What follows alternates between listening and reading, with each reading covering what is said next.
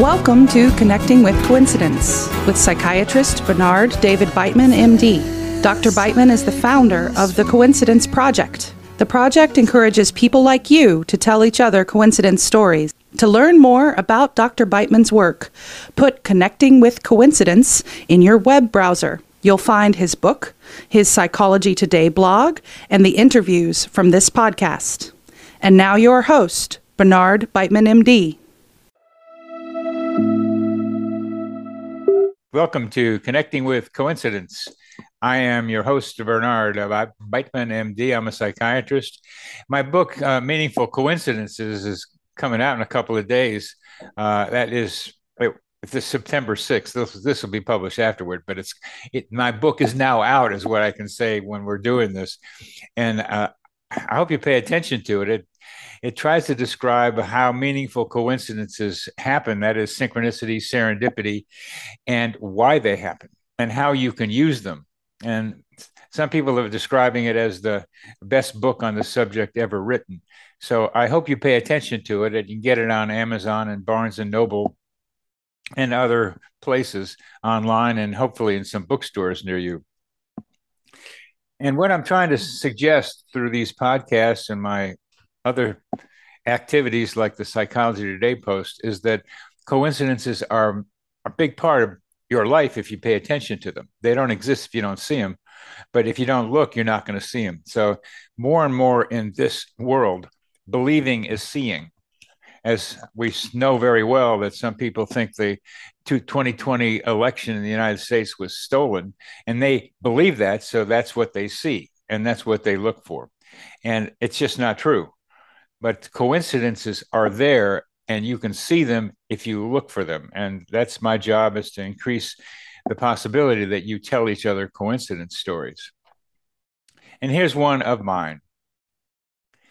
A couple of days ago, I was relaxing by the Rivanna River here in Charlottesville and Virginia, and I looked up to see what I call a herd of bugs zooming around about 2 feet away from my nose. I was lying down along the river, just watching the sky and the trees and stuff.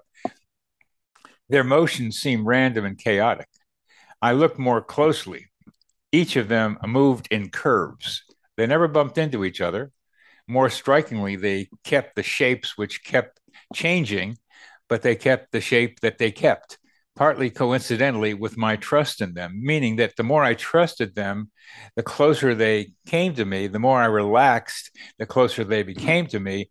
And then they begin to have a shape of a sphere, then an oblong ellipse. I said, okay, that's quite a little dance. I was trying to follow how the little bugs were moving with each other, but here they had that shape. So despite the chaos, they were still managing to create a stable whole.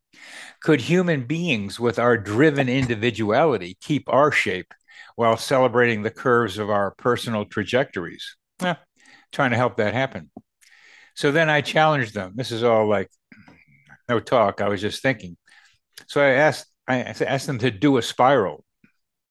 Please do a spiral, because I love spirals. A few minutes later, they created this upward tunnel, and within the tunnel, they had a spiral-like shape. Now, was that just a coincidence, or was my mind and this collective mind buzzing together? That's a question for us, but you can guess my idea, baby. I think maybe we were buzzing together. Our guest today is Yanik. That's pretty cool, Bertie. That's I love that. That's fun. Now, if you had him do like a triangle and then a trapezoid, then we'd really be into something. Well, you had to do 3 dimensions. That's true. You had to so it would have been a pyramid. That's true.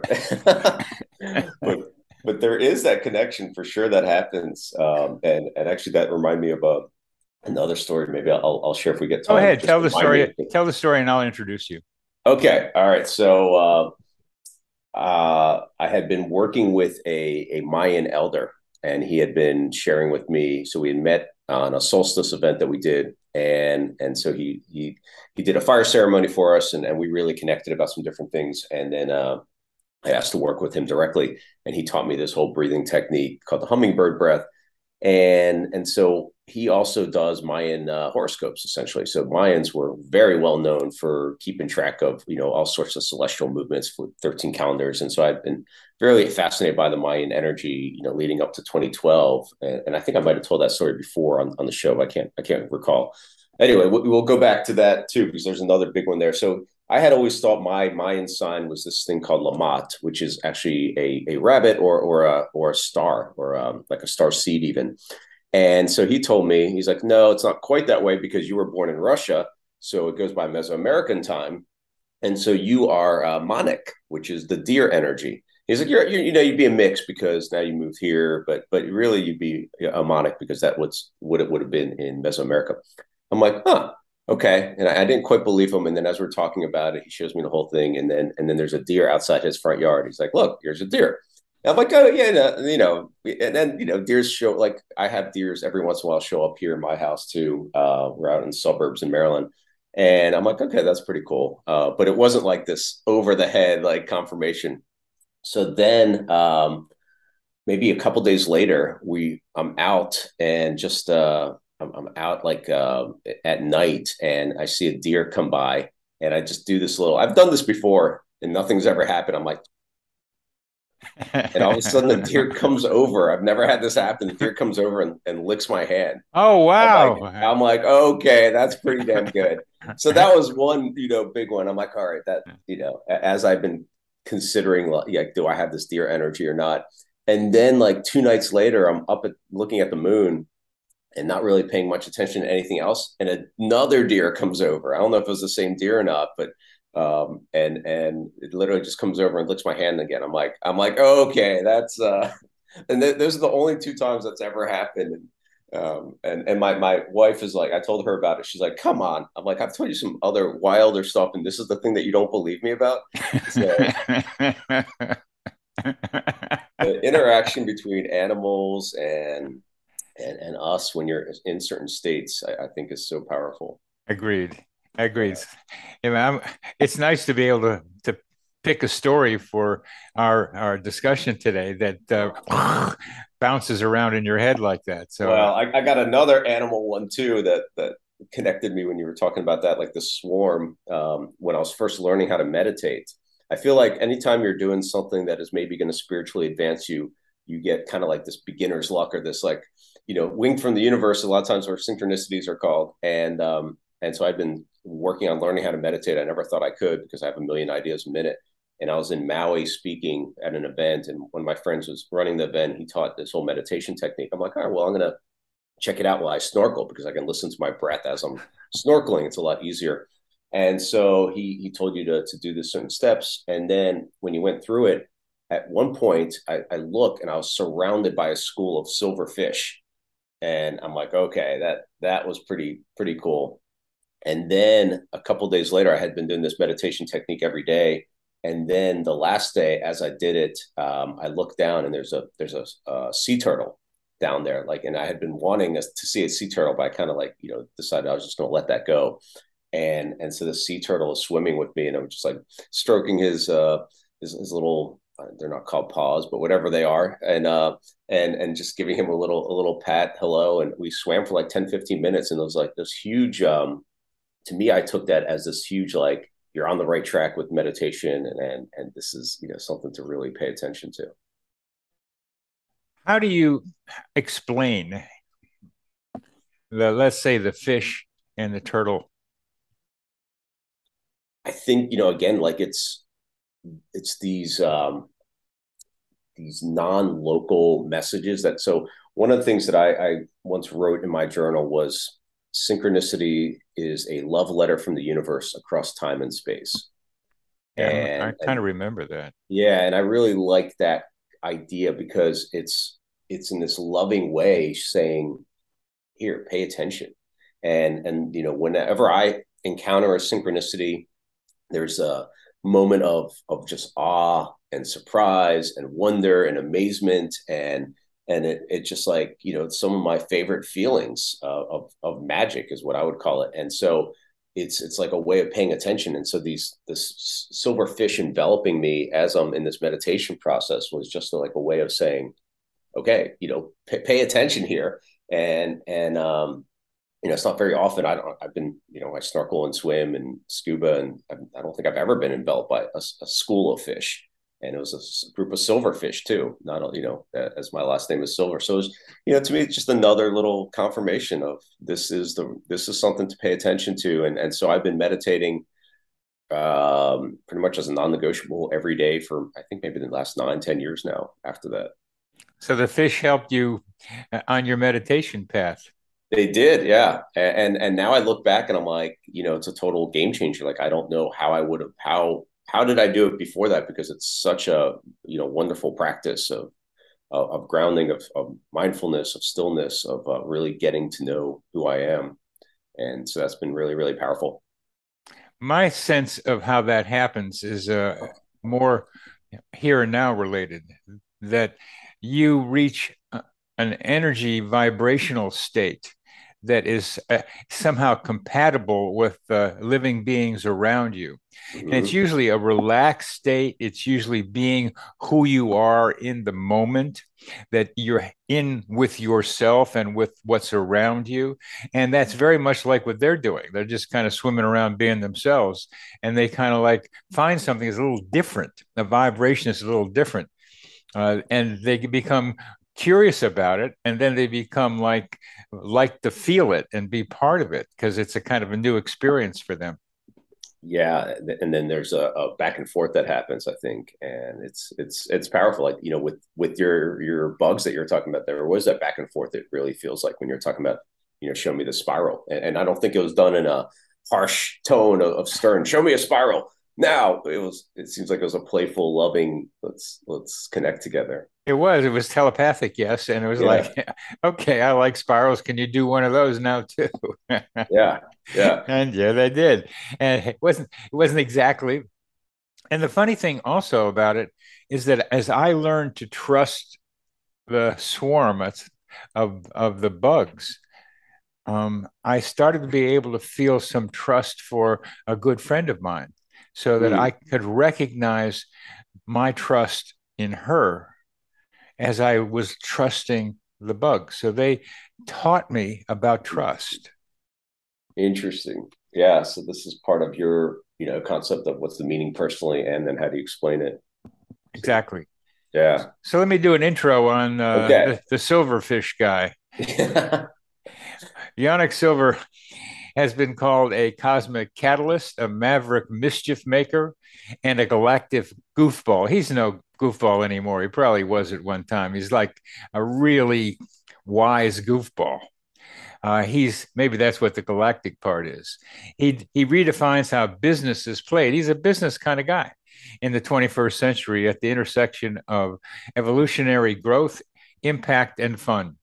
And Ionic, this thing of the infotainment thing of education and fun. I mean, I'm there with you. It's got to be fun to learn. It's learning, and learning is fun, and that's the way. Yeah. That's the best way things can develop. Well, I have threatened to do a puppet show on Zoom. That's a business brainstorming show. So we'll see. Calling it Evil Schemes for Global Good. And Evil Schemes is an acronym for evolutionary, visionary, impactful, and legacy. Well, wordplay like that is just it works so well.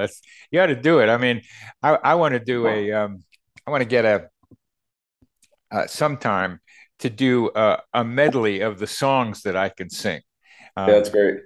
And get a little background music in, because I don't know a lot of songs all the way through, but I have parts that I really like, and I'd add some Donald Duck to it, which one of my listeners didn't like particularly when I did that a little while ago. They didn't like your impression, or it just hurt.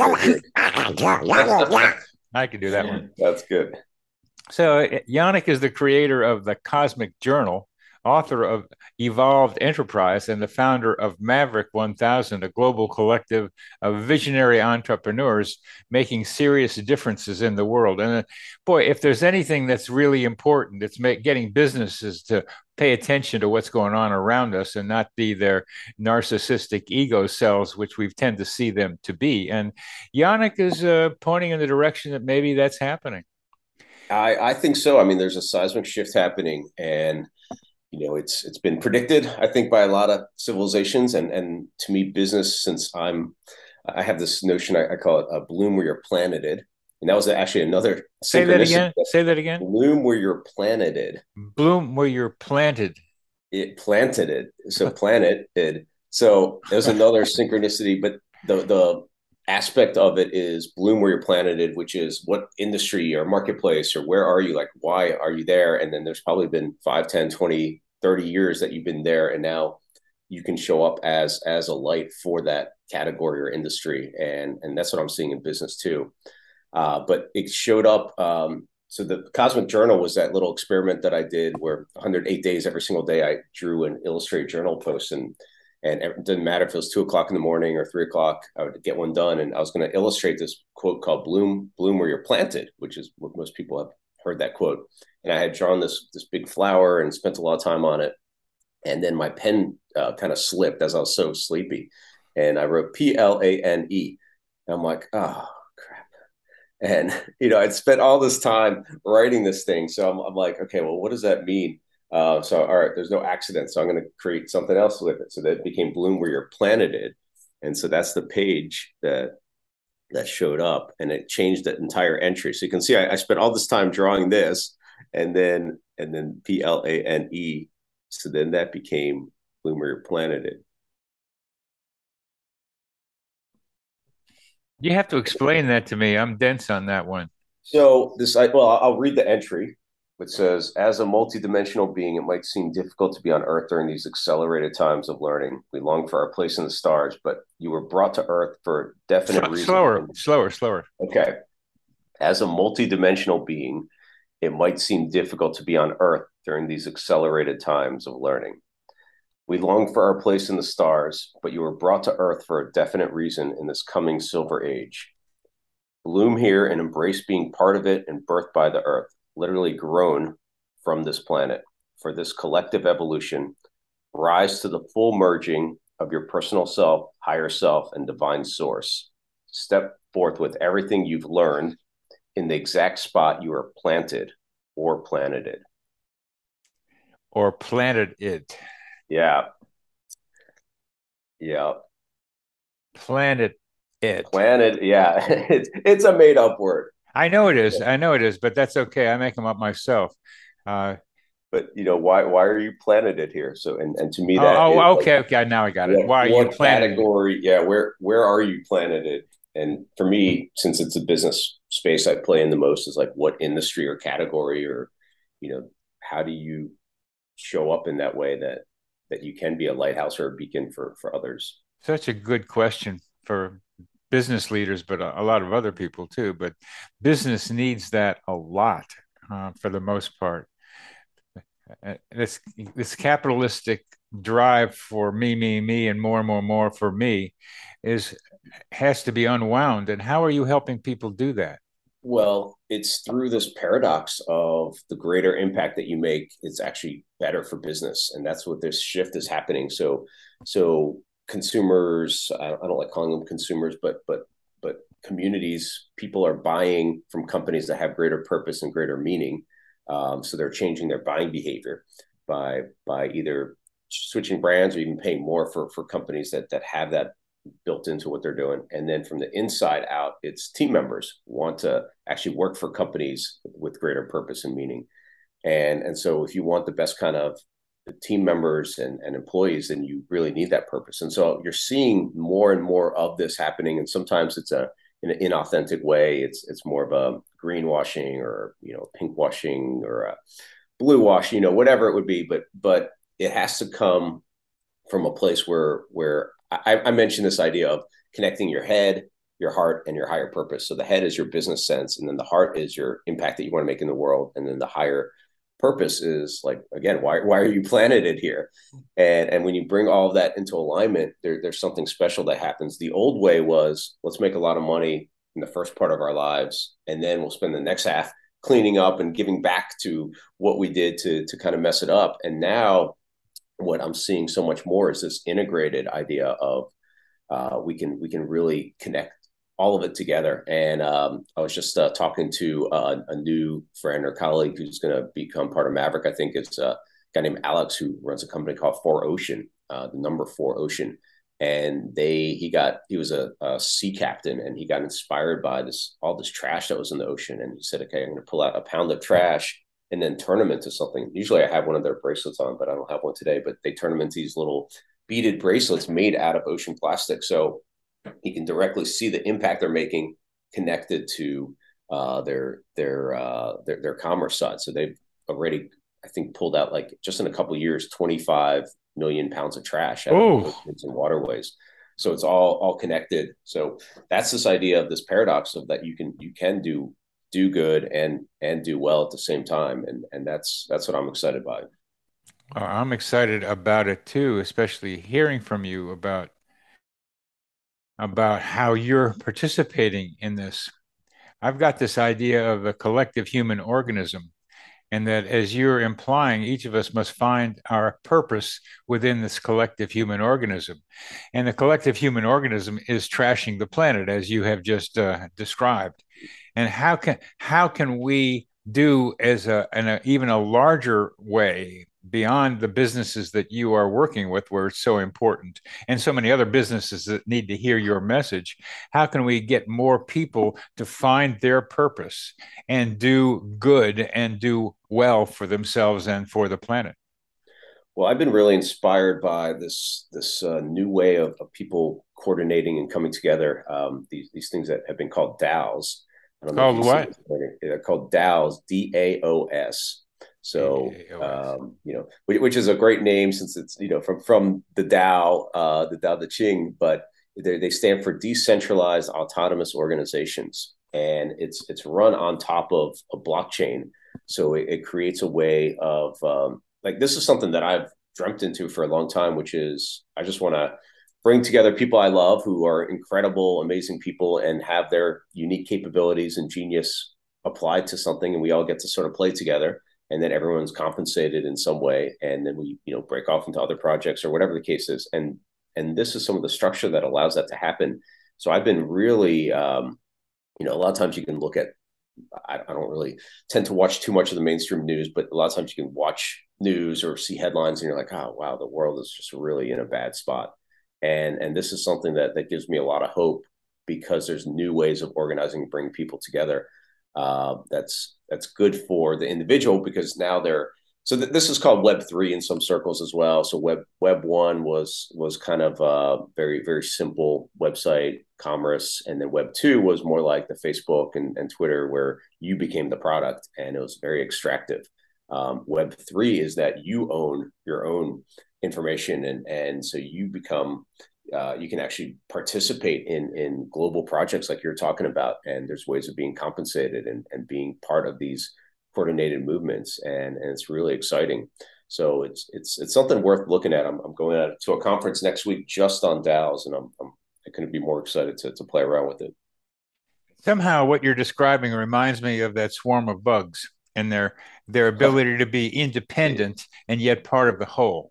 I'm glad you brought that back to that. Yeah, there's so much to learn from nature, and these are, some of the ways that the more we kind of just create, I don't know, like these guardrails, or not even guardrails, but just some ways of playing together. I really do believe most people want to, they want to contribute.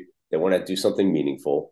They want to, like you said, have their purpose. So it's like, if they can find and put out their unique genius in a way that seems meaningful, plus you get the dynamics that have been working against us before, like this little device is designed to keep us hooked into it and send little dopamine hits and so forth. Like, how do you design something that is a win-win-win-win-win for the world, for the person, for the collective group? Like, that's when it starts getting really, really exciting. And there are built-in mechanisms here where there's full transparency, because it's built on top of blockchain. So it's kind of immutable. It's you can really see inside what's happening, and there's built-in, like, smart contracts, so that you don't have to, like, there's not some central authority that has to say, okay, you're getting this, or that. Like, it's all created by the group, but you're not losing the individual aspect. For those who don't know what a smart contract is, why don't you tell us?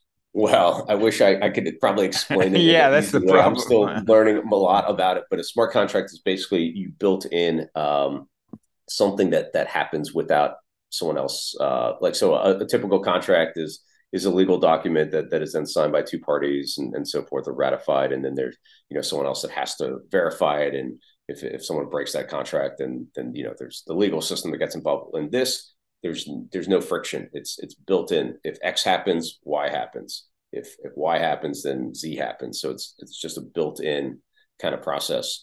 So it can be something like if a one let's call it a dollar, but it's not going to be a dollar. But if a dollar flows here, then 50 cents will flow here, and that's built into the contract.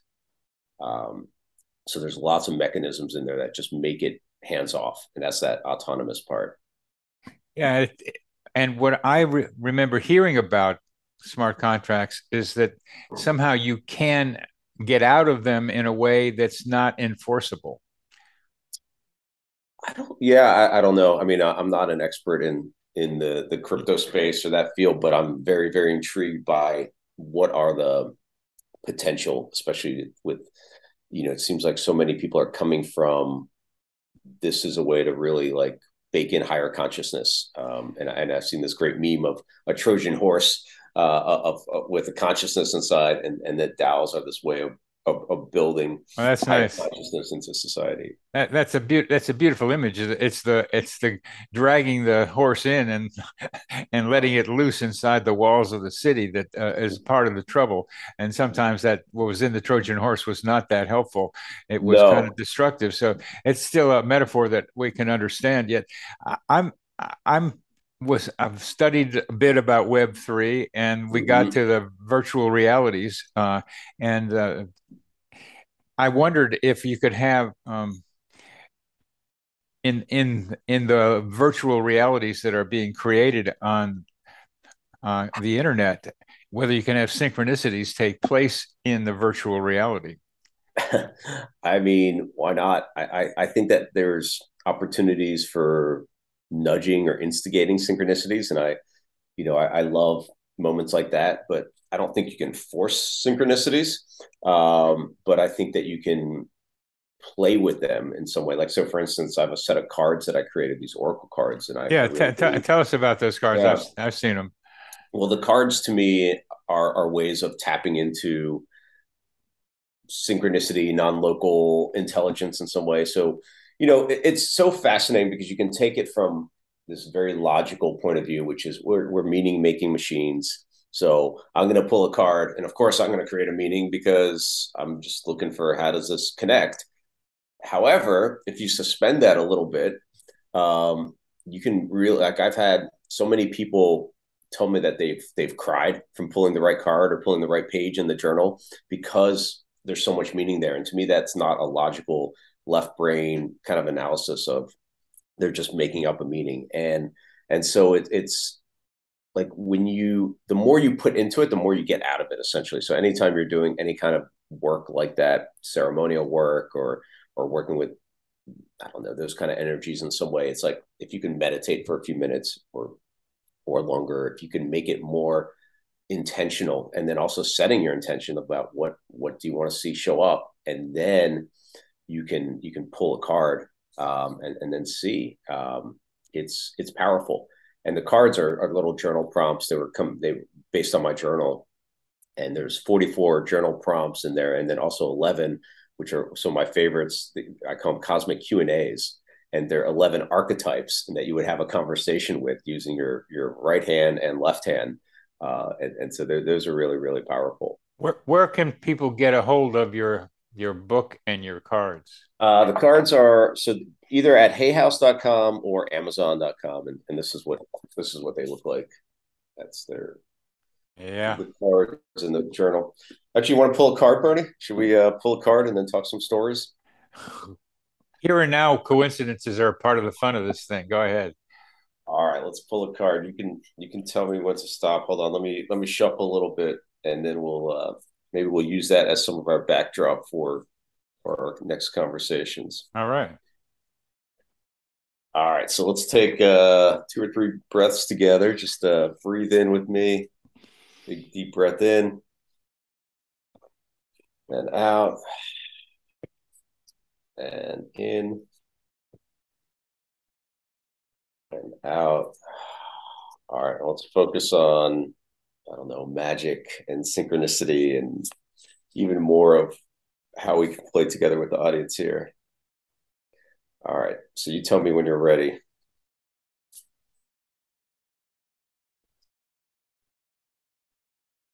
Okay.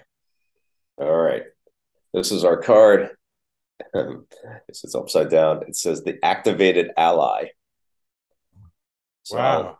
I'll read you this little bit. So that's one of the cosmic Q&A cards. We don't have to do the full exercise behind it, but this is one of the ones that you would actually have a conversation with your right hand and left hand. But so the activated ally, the attributes are hero, mentorship, guide, and superpower.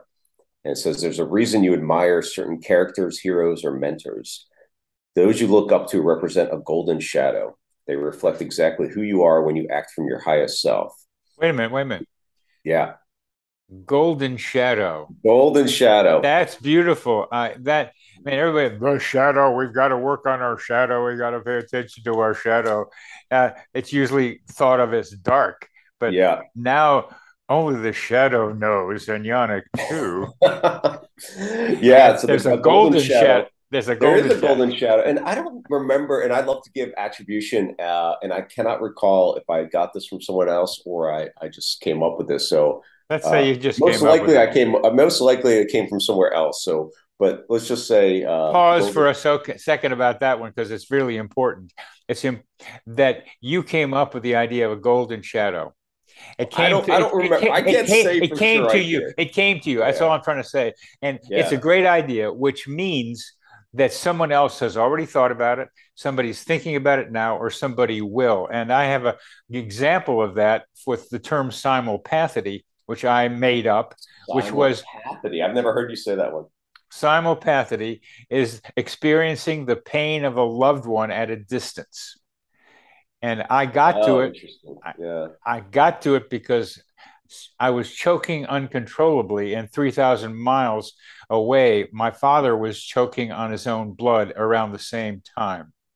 So I was experiencing his pain at the same time. And I did a survey. Yeah, this happens kind of regularly. I've heard many stories of it. Okay. Well, I didn't know that and I've heard more. But I've never heard the term, but I've heard the stories of it. Yeah. I got to make up a word just like you had. Right. I like making up words too. It's fun because I started as a copywriter, so words to me are incredibly important. It's like words create our world. And we can get into that one too, but I'll leave it alone for now. So I was wondering if anybody else had come up with this word. I made it up in 2014. So in 2016, I was running around somewhere and I found a little movie on Facebook entitled Simulpathity. Same word. Really? Yeah. Same word. So I Facebook messaged the guy who produced it. And the simulpathity in this movie was about the same thing that I had defined it to be. Feeling the pain of a loved one at a distance. So he not only came up with the word, but also what it meant was similar. And then he said he'd never heard of me. He'd never heard of me. He came up with it himself. So this is a way to say that we are all part of a collective mind. And some of us grab that fish of an idea out of the psychosphere earlier and then tell somebody about it. But somebody else probably could have come up with it already, but didn't have a platform to talk about it the way you have. 100%. Yeah. Well, it's, there's so many even famous inventions that were we can go down that list spot and another spot almost simultaneously. And that's right. There's I think the author's name is Stephen Johnson, who talks about innovation, and he calls it the next potential door is his theory about it, because it's like one building block leads to the next building block. But I think that there's something more, though. It's not just, this thing created the possibility for the next thing. I think it is what you said. I like the psychosphere, that collective. It's both of those. It's both of those. And one of the best stories is Dennis the Menace. In 1950, March 14th of 1951, in England and in the United States, the world was introduced to Dennis the Menace, one English version and one American version. and Oh, that's they funny. each caused trouble. They each had dogs that were part of their trouble. They were different too, and they tried to see if one plagiarized the other, and they didn't. And that's an illustration of simultaneous independent discoveries. And that's why I say when you think of the golden shadow, it's a great idea. That means probably other people have thought of it. You have been able to articulate it, and you'll probably hear it other times. But let's go back to that Yeah. because it's such a good concept, Yanik, the golden shadow. The golden shadow. Yeah, that's exactly what it is. And so I'll just finish reading this, and then I think it actually goes right into the story I wanted to share that you and I talked about that has these multiple layers as I'm thinking about it. All So right. it says there's a reason you admire certain characters, heroes, or mentors. Those you look up to represent a golden shadow. They reflect exactly who you are when you act from your highest self. Who are you most attracted to right now? Call forth your ally. They can be anyone, dead or alive. It can be a fictionist character, doesn't matter. And then for this conversation, activate them now. And then this is where you would have a conversation back and forth with your activated ally. And then there's a couple sample questions here, but so something like, what's your best advice here? Which of your own characteristics do you see in me? Who are my other allies? What would you do in this situation? Which one of your attributes can I utilize for what's next for me? So this is where the process would be, you would write, I'm right-handed, you would write questions using your right hand. You'd call forth this ally, and then you write with your left hand as that activated ally, whoever you're bringing forth, and then you have a back and forth conversation. So really, really powerful in that way of getting answers and clarity on anything happening. And Yeah, Yannick, this card was not drawn by you sitting by yourself. It was drawn in our interpersonal context. So yeah, I began to look at this as something about you and me, not just about one of us. What no, yeah. So when you think about your golden shadow or hero or mentor, is there anyone that comes up for you? Well, right now you're my hero as I'm talking to you because you're doing something that is so very important is helping turn business into doing good as well as doing well. And I admire that in you. And the groups that you're helping to form which to me are like the swarm of the bugs where individuals keep doing their own thing but are part of a cohesive whole that has a direction and a purpose. You're my hero. Well, thank you, Bertie. I appreciate that. You're welcome. I love that. And I bet I'm curious though on your hero, like, and I've thought about this a bit on, attributes. So, and I won't mention the person, but there was a time when there was something happening and I was like waiting for like recognition from this person I really looked up to. And one of my friends who actually happens to be a shaman, she's like, well, let's unpack this a little bit. And she's like, what do you admire about this person? I'm like, well, that he's world changing in the way that he brings people together. He says yes to so many adventures. He's running multiple companies. He's just doing all these different things. And she's like, oh, that sounds a lot like someone else I know. I'm like, oh yeah, yeah. Same And guy. so she helped me just like bring that into me as, again, this golden shadow of like when you're in your highest self, how do you show up? And then it was really fascinating because it happened that night. This person started gushing about me and our organization, and it was just such a like I didn't even need it anymore. Such an interesting energetic shift too. So the story I wanted to share, you and I talked about it really briefly, and it connects, I think, to this There's golden shadow. you're saying a lot of stuff, Yannick, and it comes out really fast. And I'm a little slower than the way your mind is working, and maybe our viewers are also. You just transformed my idea of a higher self. Uh, I have communications from my higher self telling me what to do sometimes, and it's sometimes it's a good friend of mine telling me what to do too. And she represents a higher self as Mm-hmm. well, but sometimes it's not out. It's out there someplace in the psychospheres where I imagine it. It's kind Yeah, of this higher self and I are communicating with some yeah, from communicating together. But what you've just talked about is a higher self that acts on this world. as the higher self. Yeah, like how would your, when you're in your golden shadow, how do you show up? And It's bringing the higher self to me. My image is bringing the higher self into here well, it's action now. both. It's you. Let's play with that, up down, but it's Okay. both. It's you're coming up, and it's Yeah, yeah, it's yeah, yeah, coming yeah. down in a way. Yeah, they're But merging, but you're exactly, still you the more the feel merging happens, the more you are your whole higher self. self. Oh, that's good. Yeah, That fits what I think I might be doing now. But it makes the higher self more planted. planet it. Yeah, you're becoming. Yeah, there you go. Thank you. You're welcome. And that's exactly what it is. And that alignment again, the head, heart, higher purpose. Yeah, Uh, yeah, Bringing that beautiful. alignment in, that higher purpose is, the higher self. Some people don't like using that term of higher self, but I find that helpful. And activated ally is another way of thinking about it in that aspect, because you're working with archetypes, and there's certain archetypes that are really, when you connect to that is your highest self.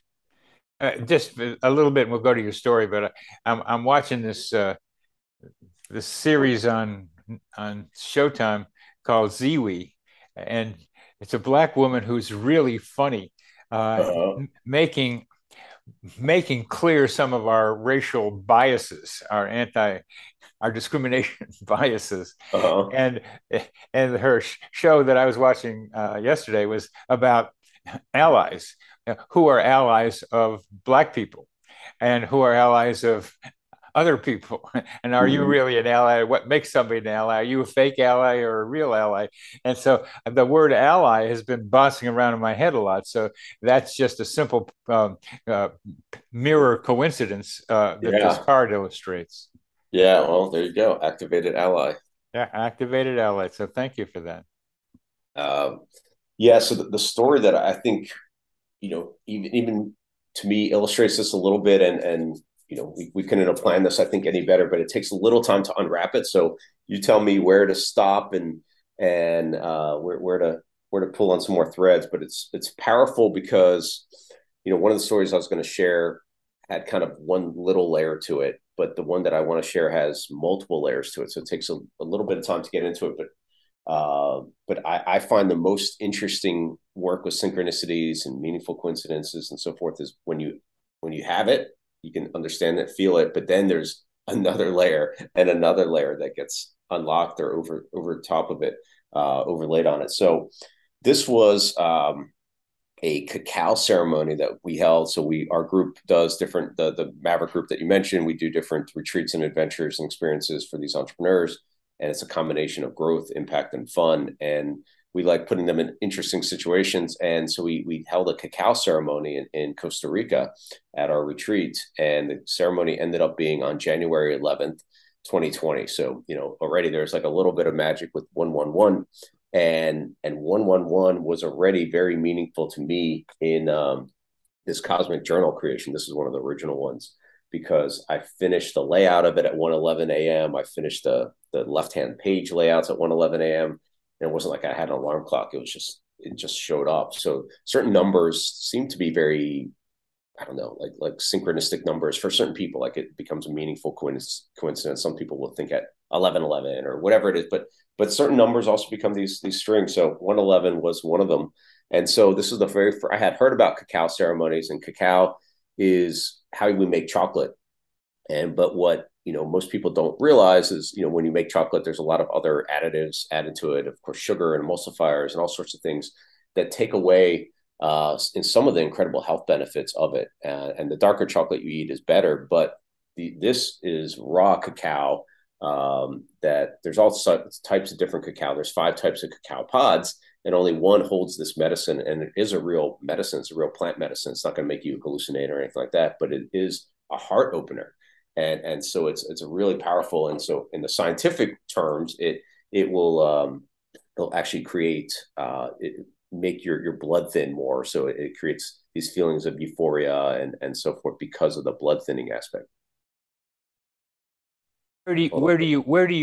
where do you get this brand of cacao? Well, the brand that I connected to, it's called Cacao Magic. It's out of Costa Rica, and that's the very first one that I got, and it's cacaomagic.co. who's part of this story as well. And so there's lots of cacao. So you want ceremonial grade cacao, like it's a very high level cacao, and this. So then these cacao ceremonies, there's a how much intention you put into, like we were talking about earlier. The more you put in, the more you get out of it. And so very intentionally putting it in, the way you can even like speak to the cacao and hold intention with it, and how do you have gratitude for it? And so I'm actually having a little bit of this morning, not even knowing we were going to share this story. And so we do this cacao ceremony. The teacher was just sharing a bit of the cacao cosmology from an indigenous tribe called the Bribri tribe, Bri, which is one of the indigenous tribes in Costa Rica. And so amazingly enough, this is, my first cacao ceremony, right? And then he's sharing this story of the Bribri tribe, which is where this cacao is grown. So it's all up and down Central America is where cacao is from. And even way, way, way back, we started talking about the Mayans on this call, but Mayans would use cacao beans as currency. There's something very, very powerful about it. They would use it in ceremony. And so it's been called theobroma, which is, I think, food of the gods is what it translates to, because of the incredible powers of it. And it really does have a lot to it. So he's sharing this cosmology with everyone as we're in this cacao ceremony. And part of the cosmology is this sloth. I've never heard a cosmology of a sloth as this creator of the universe. And this sloth named Cebu lives on this celestial hammock, and is kind of like thinking of the universe as like a plaything. And so everything is an energy and a plaything, and like Lego blocks, and which species are good for these certain jobs, and sending them forth. And then he gets to the part of the story and says, so Cebu is this being of not male or female, but all energy, and gets this part of saying, humans were created last, and Cebu says the humans, don't call on me again. And then Cebu's sitting on her hammock and thinking about, well, what happens if the humans forget? And so Cebu decides to share this medicine of remembrance with cacao, being the bearers of this, the cacao sisters, to bear this remembrance for humans. Goes to visit the cacao sisters. Anyway, it's a bit of a long story how these 5 types of pods of cacao were created, and only one carries this medicine. But what this being did was transform himself, herself, into this old man, an ugly man. And in the Bribri tradition, you actually would welcome somebody with cacao. So these sisters, only one of them welcomes this old man with cacao, and then he asks her to marry him, and the other sisters are laughing. And there's a whole part of the story, and so she accepts and says yes, and then he transforms himself into this being of 1,000 sons. And that's when the other sisters are like, "Oh, marry me, marry me," and like, no, only Cerula was the one that said yes. And so this idea of 1,000 sons, there's like 4 or 5 Maverick members that look over to me, and they're kind of like laughing and winking, because I've said for quite a long time, my mission is to light 1,000 suns who can each light another 1,000 suns. And it was just like this, this recognition that happened, and it was so powerful. And so even, we had this amazing ceremony, and everyone's heart was filled with it. And, I didn't think that much more of it. And then, it just kept coming back. Like someone else is like, you're the cosmic sloth. You are, you're Cebu, like you, this being of 1,000 suns, and you wanted to light 1,000 suns. Another friend bought me a sloth hat at the airport. And so it became like a little funny thing. And then, so during the sort of shutdown pandemic time, I reconnected to that cacao teacher, and then he's like, well, it's really my wife you want to talk to. She's the teacher. And so she just had decided, maybe I'm going to take on some virtual students. And I was her first virtual apprentice that she took on from Costa Rica. And it meant 6 weeks of nothing but cacao, and learning and connecting and communing with cacao. And she would send me off on these ceremonies and so forth. And it was just this incredible connection that I felt with cacao, and with that whole story, the Cebu cosmology story. So then fast forward, go ahead. This incredible connection, when you say this incredible connection, there's something that you conveyed to me of feeling part of that connection for a moment. I felt part of that connection for a moment, but that through you, I could feel the web that you were in the center of. Yeah, well, that whole notion of the thousand suns was a huge synchronicity indicator for me. And the funny thing is, sometimes you need other people to also recognize it, and that's fascinating to me too, right? So when with the way I heard the story, and it's so the way our brains work, I wrote it down in my journal as the cosmic sloth. No, sorry, the cosmic slug. And I drew a little picture of the slug, which actually the slug is a very shamanic animal too. And but this sloth, I've never heard a cosmology story that involved a sloth. And then another Maverick member comes up to me. He's like, dude, you're the cosmic sloth. You realize that, right? And I wrote this little piece in my journal as he explained it. He's like, your greatest role is to hang out on your hammock and help us be the suns that we are, so that we can light other suns and this other stuff. So that playful aspect really connected to me. And then, so fast forward a little bit, I take on this apprentice program with my teacher and really connect to cacao, and it's become my medicine. But the back in 2012, when we were really trying to decide what to do with Maverick, it was the first business that was kind of going sideways for me. And when I asked my 111-year-old self, so actually here you go, another 111 reference. And in my journal with my left hand, I wrote, "Light 1,000 suns who can each light another 1,000 suns." That was where it came from. And then we went to the Mayan Riviera and had an event where my whole team thought I was crazy because we did it for the 2012 calendar change, which was a couple of days before Christmas. And we went there, had this amazing synchronicity of getting out of a sweat lodge literally at midnight on the solstice. And that was, couldn't have been predicted. But it really said, okay, this is the right direction of what you're doing, this evolutionary growth. And so I really felt like 2020 was this bookend opportunity for the winter solstice. I hadn't been back there. And we ended up bringing a very small group, about 10 or 12 of us who wanted to travel during that time.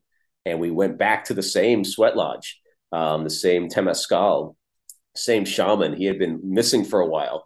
And I saw him, and I'm like, "Freddie, ochos anos." And my friend, who's very fluent in Spanish, is laughing. And I'm like, "Ochos anos, Freddie." And he's like looking at me, and she's like, "You're telling him 8 anuses instead of eight years." Anios is ochos adios. So anyway, we had this amazing experience. But then when we got to the retreat kind of villa, I see this rainbow hammock there. And it's actually not hanging up right now in my house, but the hammock, I knew that was Cebu's hammock. And it was literally like this whole connection where, again, a bookend to this very meaningful experience before in 2012. And so I had like kind of hinted to the neighbors who I met. I'm like, your hammock is amazing. And I wanted them to be like, "Oh yeah, of course, you can lay in it anytime you want." But I never actually asked for that. And so they're like, "Yeah, it's a nice hammock." And I was like, in the mornings, I would go in there, but very sheepishly, like kind of like have one leg in, one leg out in the morning and watch the sunrise in this hammock and write in my journal. But then I was not fully comfortable in there. And then the next morning or 2 mornings later, I'm like, okay, I'm gonna get in there and fully embody, Cebu, and fully embody this energy because of this hammock and how it's so meaningful. And it was an incredible connection. And then I ended up asking the neighbors. So this was a big thing for me to literally ask for exactly what I wanted. And I asked them to buy the hammock, and they were kind of laughing. They're like, "It's really expensive." I'm like, "Okay, well, just let me know, how much it is." And it ended up being $100. And I had this $100 bill that I had been saving in my journal, that I had been drawing around and doodling around. And I handed that to them. And I'm like, "Well, you can have this one or a regular $100 bill." I'm sure they thought that, with the drawn one, they might not be able to cash it, but they're like, "You can keep that one." But it was just another powerful aspect. So, okay, I get the hammock, which is a huge part of the story, of the Cebu story. And then Bernie, so this is the next layer. So I don't, maybe a couple weeks ago, I was just going through my journals and I realized the date of when I first saw that hammock. and the date was exactly 333 days from that January 11th, 2020 ceremony. So it was, again, this incredible synchronicity of a layer upon a layer. And so some of that is personally meaningful, but a lot of it is like, wow, how does that all just show up like that? This last one of 333 is related to the 111. Yeah, well, so 111 and 333 have kind of become the numbers that have been really big in my life as these activating numbers, or as these synchronistic numbers. And when I see them, they kind of make me pay attention.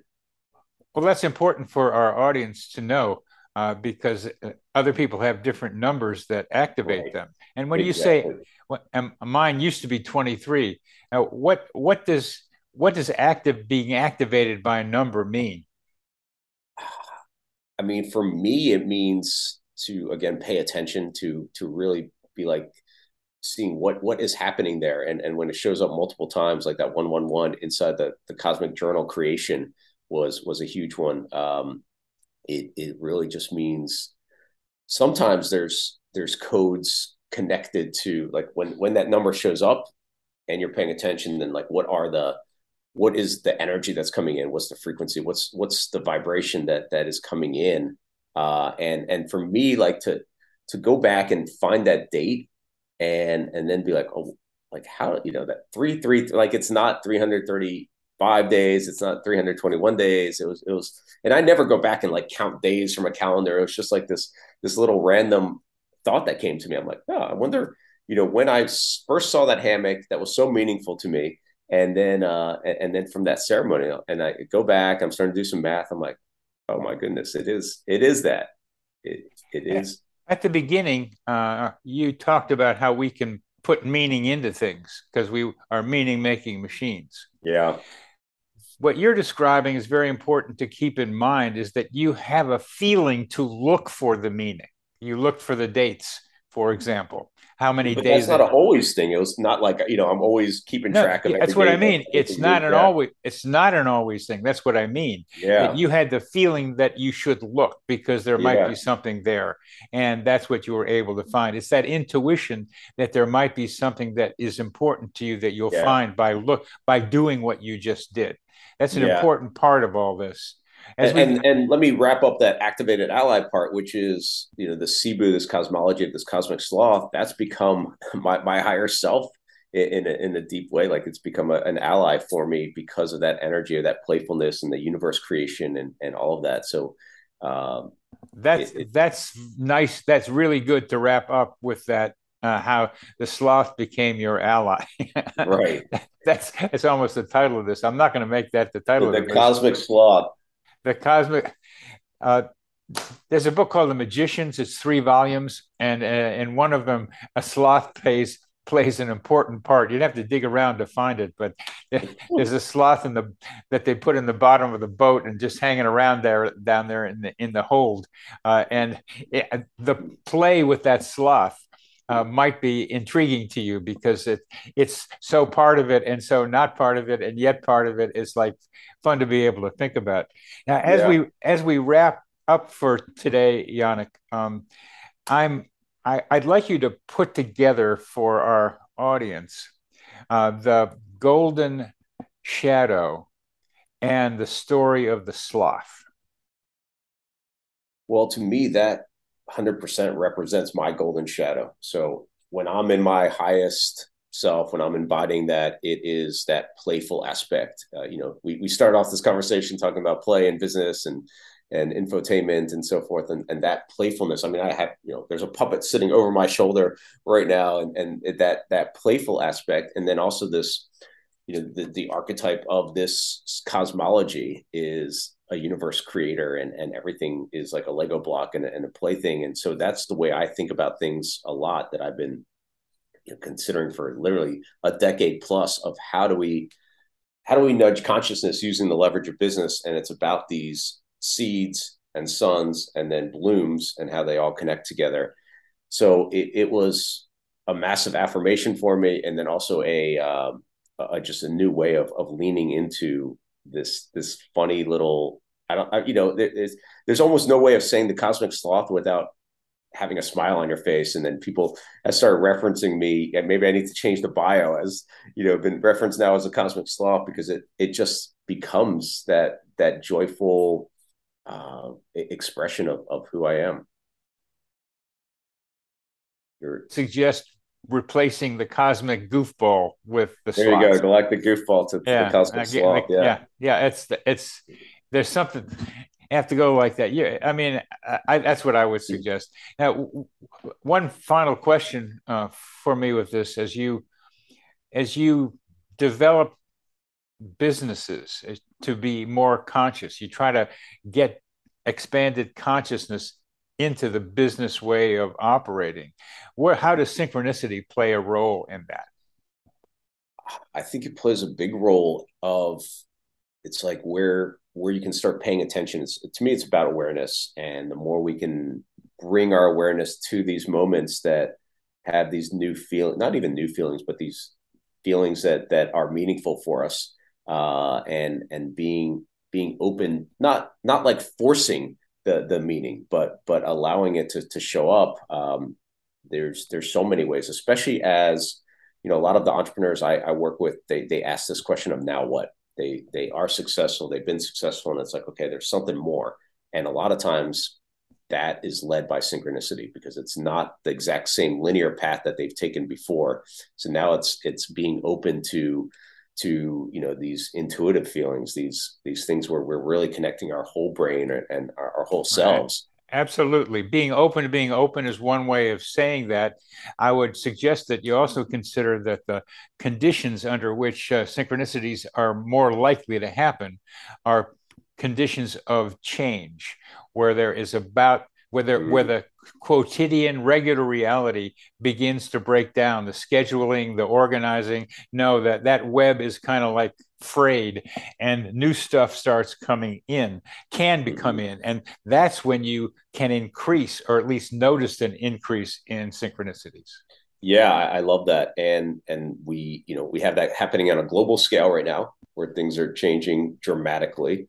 And then we have that. I see it a lot on an individual scale too, where we're all part of that whole thing right now. Yeah. I mean, it's I still say with the metaphor of the frog in the boiling water, in the water that's gradually being heated up, and the frog doesn't know that it's gradually being heated up, and humanity is being heated up now, but it's gradual, so they're not paying attention. If you turn the heat up really fast, the frog will try to jump out.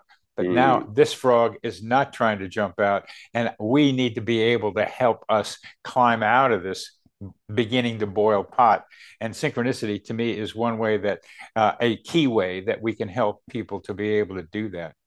I totally agree. I think synchronicity is such a major, if we can even call it that, an ally in our journey and our purpose and our quest. Yeah, it's an ally.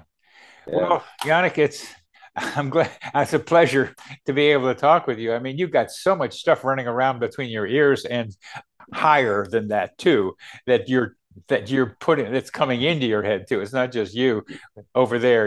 You're tuned into a lot of stuff, and it's coming. I got a chance to hear some of it coming out, and it's remarkable what you're doing. And I applaud what you're doing with businesses, because it's so very important as we watch a fascistic tendency in the United States, where corporations are playing a part in that, and some of them are breaking away from that fascistic attempt and trying to keep democracy going a little bit more, where we have our own ability to decide our own future and not somebody else doing it. And so what you're doing is politically extremely important. Yeah, well, I think it's the time. I mean, again, like all these civilizations and ancient ones talked about these prophecies of this great year, and especially the Mayans were talking about this, but that we're in this time of ascending consciousness, and there is these breakdowns that are going to happen because the systems weren't designed for human thriving. So that means that every institution is really up for renewal, and it's going to be the innovators and change makers and entrepreneurs and leaders who can step into this, and hopefully using synchronicity as a guidepost for what they're meant to be doing in this time. That's what I'm here to help have Yeah, happen, exactly. that part of it. And I admire what you're doing, and I'm so glad we got a chance to talk. So thanks very much for talking with me, Yanik. Thanks, Bernie. It was fun. This psychosphere is our mental atmosphere, like a hologram of cosmic consciousness.